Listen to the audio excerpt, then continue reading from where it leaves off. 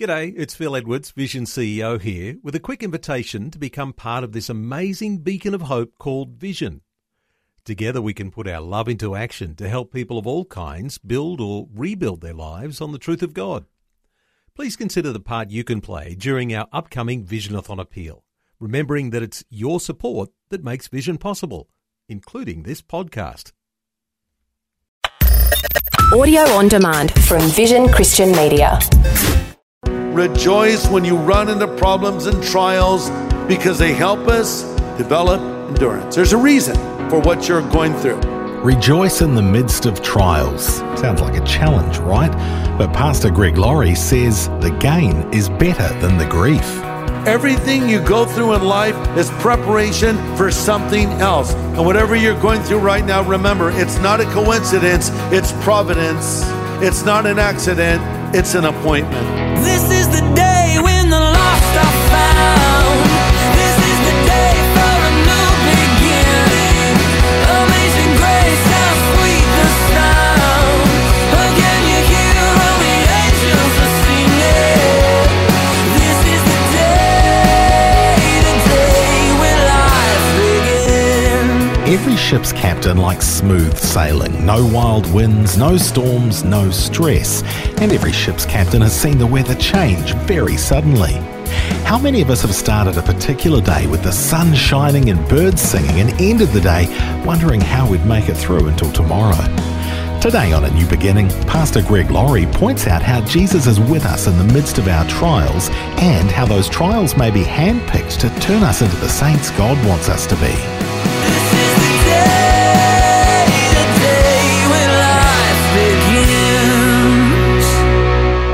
Romans 5, I'm going to read verses 1 to 11. And by the way, I'm reading from the New Living Translation. Therefore, writes Paul, since we have been justified, that's the King James translation. Here in the New Living it says, we've been made right with God by faith. We have peace with God because of what Jesus Christ our Lord has done for us. Because of our faith, Christ has brought us into this place of undeserved privilege where we now stand, and we confidently and joyfully look forward to sharing God's glory. We can rejoice too when we run into problems and trials, for we know they help us develop endurance. And endurance develops strength of character. And character strengthens our confident hope of salvation.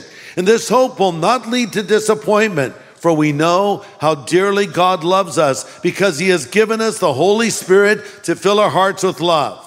When we were utterly helpless, Christ came at just the right time and died for us sinners. Now, most people would not be willing to die for an upright person, though some might be willing to die for a person who's especially good. But God showed his great love for us by sending Christ to die for us while we were still sinners. And since we've been made right in God's sight by the blood of Christ, he will certainly save us from God's condemnation. For since our friendship with God was restored by the death of his Son while we were still his enemies, we will certainly be saved through the life of his Son. So now we can rejoice in our wonderful new relationship with God because our Lord Jesus Christ has made us friends with God.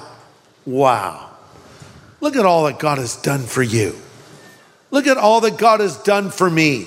He's made us his friends. It's a hard thing to wrap our minds around the idea of being a friend of God. But Jesus said, from this point on, I no longer call you servants, I call you friends. How did this amazing friendship with God come about? Point number one, we have friendship with God because Jesus made it possible. There's nothing I did to merit it. But we have this friendship with God because Jesus made it possible. Look at verse 5. We've been made right in God's sight by faith, and we have peace with God because of what Jesus Christ our Lord has done for us. Now, what are some of the benefits of friendship with God? Number two, this friendship with God brings us personal peace. But listen to this. You cannot experience the peace of God until you first have peace with God. Because here's why you need peace with God. Prior to becoming a Christian, you are at war with God. That's what the Bible teaches. In fact, right here in Romans chapter 5, we read over in verse 10, we were the enemies of God before we were reconciled. Romans 8:5, Paul says the sinful nature is always hostile to God. It never did obey God's laws, and it never will. That's why those who are under the control of the sinful nature can never please God. Here's another one. Number 3, a true friend is always there for you. A true friend is always there for you. Verse 2, we have access by faith into this grace in which we stand, and we rejoice in the hope of the glory of God. Verse 1 says we have peace. Verse 2 says we have access. So peace with God takes care of my past. He no longer holds my sins against me. Access to God takes care of my present. I can come to him anytime. And thirdly, joyfully looking to the future takes care of my future. So God has got you covered, past, present, and future. You have an all-access pass into the presence of God. Number 4, true friends stick together through thick and thin. A friend will be there for you when others are not. In fact, one way to find out who your friends are is when crisis hits. Your friends will stand by you. Your fair weather friends won't. And here's what Paul says to bring that point home. Verse 3, we rejoice when we run into problems and trials, for we know they help us develop endurance, and endurance develops strength of character, and character strengthens our confident hope of salvation. Interesting, Paul did not merely endure these experiences, he's rejoicing in them. You know, Paul never had a boring day in his life. Everywhere Paul went, there was either a riot or a revival. There was always something going on with Paul, and you can read about him in the book of Acts and all of his adventures and hardships, and of course he talks about them in his epistles as well. But Paul made a choice that when he went through times of trial, he was going to rejoice. And we have that same choice before us. I can't control what happens around me, try as I may. But I can control how I react. And here's my choice in life. When difficulties come my way, when things that seem unfair happen to me, when I am going through some time of hardship, my choice is I can choose to be better or bitter. And some people choose the latter. They're bitter, they're mad at God, they're mad at the world, they're mad at their family, they're mad at everything. And others say, well, Lord, I don't know why you allowed this, and I wish you had not allowed it. But I want to be better. I want to learn through this. The word that Paul uses here for trials is an interesting word that means squeezing. It's used to squeeze olives to get the oil out, or to squeeze grapes to get the juice out. It also means to be under pressure and to crush. Paul is describing the kind of trial where there's nothing I can do to make it go away. Some trials that come in our life are short-lived. They happen and they're gone. But others are there and they don't leave. And I try to find a way around them. I try to climb over it, tunnel under it. Nothing works. There's no way around this particular trial. So what should I do? Well, let's think about someone who went through a trial like that. It was Jesus in the Garden of Gethsemane as he was preparing to take the sin of the world on himself, as he would die on the cross in our place. And Dr. Luke, a physician, tells us he sweat, as it were, great drops of blood. That's King James for he was literally perspiring blood, a rare medical condition known as hematidrosis, where when a person is under intense pressure, their perspiration is mingled with blood. That's what Jesus was going through. And what did he do? He said, Father, if it is possible, let this cup pass from me. But then he went on to say, nevertheless, not my will, but yours be done. And he's given us a model of what to do in times of uncertainty. You've tried to get out of this situation. You've tried to change your circumstances. Nothing is working. Here's what you need to do. Submit to the will of God and say, not my will, but yours be done. You're listening to A New Beginning with Pastor Greg Laurie. We're getting some good perspective on the trials of life today as Pastor Greg presents a message called How to Have Peace with God from Romans chapter 5. Let's continue. So what should I do in the interim while I'm going through this time of trial? Answer, I should rejoice. Verse 3, rejoice when you run into problems and trials because they help us develop endurance. There's a reason for what you're going through. You know, I don't understand it at the moment, but God is looking through it. I need to look through the sufferings to the certainties and remember that God is at work. There's no joy in the trial itself, but it's strengthening me. The word that Paul uses here for endurance is a word that is translated staying power or fortitude. See, God's toughening you up. Everything you go through in life is preparation for something else. God's preparing you for something that is coming. He's making you stronger. Sort of like going to the gym. I think the problem with people going to the gym is they don't go regularly. So they want to make up for the times they didn't go, so they work out really hard. Then the next day they can't even walk, right? They can't even lift the styrofoam cup. Pain, right? You know, they overdid it. They need someone to help them know how to work properly in a gym. And as you know, building up muscle means tearing down muscle. No pain, no gain. You break it down to build it up, and then you get stronger, and you develop more endurance, and you're more able to, you can lift more weight in time and so forth. And so you might be going through that time right now. You're sort of in the gym, and you're going through this difficulty, but you're toughening up. God is preparing you for something that still is yet to come. So you just hold your course and know that God is at work. Justification is what God does for us, but tribulation and perseverance are something done in us. You're working out what God has worked in. And whatever you're going through right now, remember, it's not a coincidence, it's providence. It's not an accident, it's an appointment. God's in control. He's going to see you through it. And what is the reason? He wants us to develop character, verse 4. Develop endurance, and endurance develops strength of character. The word character means testedness. It's the idea of something that comes from experience. They call it being battle tested.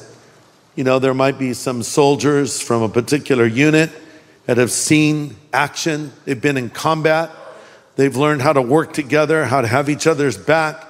They know what it's like to literally be under fire. So when you have a particular mission, you may not pick those guys fresh out of the training camp, out of boot camp. You're going to go with that battle-tested unit that is more seasoned. And God is getting you ready because, folks, we are in this spiritual battle, and there's no getting out of this spiritual battle. And the objective is to win, not lose. And this tribulation, this hardship, produces hope, according to verse 4. It produces hope. I think it comes as a shock to some people that hope grows in the garden of adversity. We would think that hope grows in the sunshine. But the fact is, when the storms are beating against us, our roots go down deeper and we get stronger in our faith. And really, what hope does this world have? I mean, if you're putting your hope in anything this world offers, you're going to be disappointed. If you're putting your hope in politicians, I don't care what party you're affiliated with, you're always going to be disappointed. No man, no woman is going to be able to resolve all the problems we have in our country today. No, we need to put our hope in God. And our hope will grow stronger as we go through our times of difficulty. And notice that Paul also writes that this hope does not lead to disappointment, or literally, this hope is no fantasy. God will never let us down. Now, what did I do to deserve all of this? Simple answer, nothing. Let's review. We're told here in verse 8, we were sinners. We are sinners. But God showed his great love toward us that while we were still sinners, Christ died for us. Some might die for a righteous man or a good man. Most people wouldn't die for a bad man. I mean, if you were given a choice and your wife was sick and someone said, will you die in her place? You'd say, yeah, I'll die in her place. And then they said, well, okay, now your neighbor's in need. Would you die in the place of your neighbor? I don't know. They're kind of a cranky neighbor. How about if I just get beat up for them? No, will you die for them? No, I won't die for them. Okay, now, the guy that just robbed your house and is running down the street with your new flat screen TV, would you die for him? No, I want to kill him, actually. Okay. All right, so when did Christ die for us? When we were believers in church with our hands lifted up in praise? No. He died for us when we were at our worst, when we were sinners. So that's an amazing thing. I did nothing to deserve this. He died before I believed for me. Number 2, I was the enemy of God, verse 10 says. And then number 4, I was utterly helpless. There was nothing I could do to save myself. I was powerless to escape death, powerless to resist Satan, powerless to please God in any way, but yet he sent his son to die for me. Why has he done this? Number 1, because he loves us and he has justified us. Number 2, so we can have access into his presence at any time. And thirdly, so we can have peace with God. Now let me close by asking you this. Do you have peace with God? Only God can give it to you. And the way to find it in your life is you must say, Lord, I'm tired of fighting with you. I'm tired of running from you. I want to know you. I want to be a friend of God. And that can happen for you right now because Jesus has already made a way for you. He's already paid the price on the cross for you and risen again from the dead. And now he just stands at the door of your life and he knocks and he says, if you'll hear his voice and open the door, he will come in. And I wonder if all of you have asked Jesus to forgive you of your sin. I've talked today about knowing your sin is forgiven. Knowing today that you'll go to heaven when you die. Do you have that confidence? Or is your heart and mind filled with turmoil and friction and anxiety and fear and apprehension? That can be replaced by the peace of God right now. But you must meet God's conditions. What are they? You admit you're a sinner. You turn from that sin. You repent of that sin. You ask Jesus Christ to come into your life to be your Savior and Lord. You believe in him and you enter into this friendship with God. And if you've not done this yet, I'd like to give you an opportunity to do it right now. Let's all bow our heads if you would, please. Father, I pray for any person here, any person watching or listening, wherever they may be. If they don't know you yet, help them to come to you and believe in you and be forgiven by you and enter into this friendship with you. Speak to their hearts, we would ask now, in your name. Amen.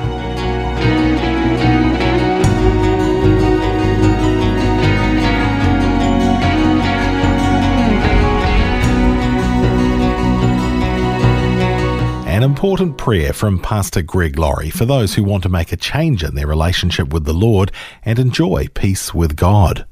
If that's where you're at today, if you'd like to make that kind of change, Pastor Greg can help you do that right now.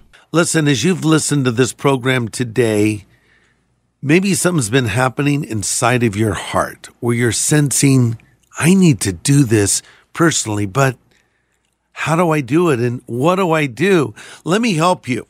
It's very simple. In fact, it's so simple you may be shocked. God, this relationship with him is just a prayer away. The Bible says if you will call upon the name of the Lord, you'll be saved. So I'd like to lead you in a prayer where you do just that. You call on the name of the Lord. This can be the moment where you change your eternal address, literally from hell to heaven. Just pray these words. Lord Jesus, I know that I'm a sinner, but I know that you're the Savior who died on the cross for me and rose again from the dead. Jesus, I choose to follow you from this moment forward. In your name I pray. Amen. I know. It's such a simple, short prayer. But you just called on the name of the Lord. And you know what? He heard that prayer. And if you meant that prayer in your heart, he answered that prayer. Now let me help you to get started on the right foot in your new life in Jesus Christ. The greatest adventure awaits you, the life of walking with God. I want to send you what we call a New Believer's Growth Path that includes the New Believer's Bible and a whole lot more. And let me be the first to say to you, congratulations and welcome to the family of God. And to get that free New Believers Growth Pack, just ask for it if you've prayed along with Pastor Greg to receive Christ. We'll be glad to send one your way when you call 1-800-PRAY-FOR-ME. That's 1-800-772-936. And the team would love to pray with you too. Call 1-800-772-936 today. Next time on A New Beginning, Pastor Greg blows the cover off the devil's deception. Ever feel like the adversary is pulling your strings like a marionette? We'll find out we're free from his influence because of the Lord's victory at Calvary. This is the day when life begins. Today's message from Pastor Greg Laurie was called How to Have Peace with God. If you'd like to listen again, just download the free Vision Christian Media app where it's available as a podcast, along with more inspiring Christian content. Just search your app store for Vision Christian Media. Station sponsor. Thanks for taking time to listen to this audio on demand from Vision Christian Media. To find out more about us, go to vision.org.au.